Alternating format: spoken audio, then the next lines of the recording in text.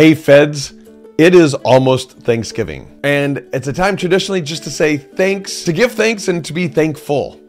And I know it may sound cheesy and I apologize, but I'm thankful for you because I travel all over the United States, meeting you, getting to know your situations, getting to know your fears, your worries, but also your dreams and what you're looking forward to in retirement, your individual situations. I've met so many fabulous people, and you're the ones who keep the government running.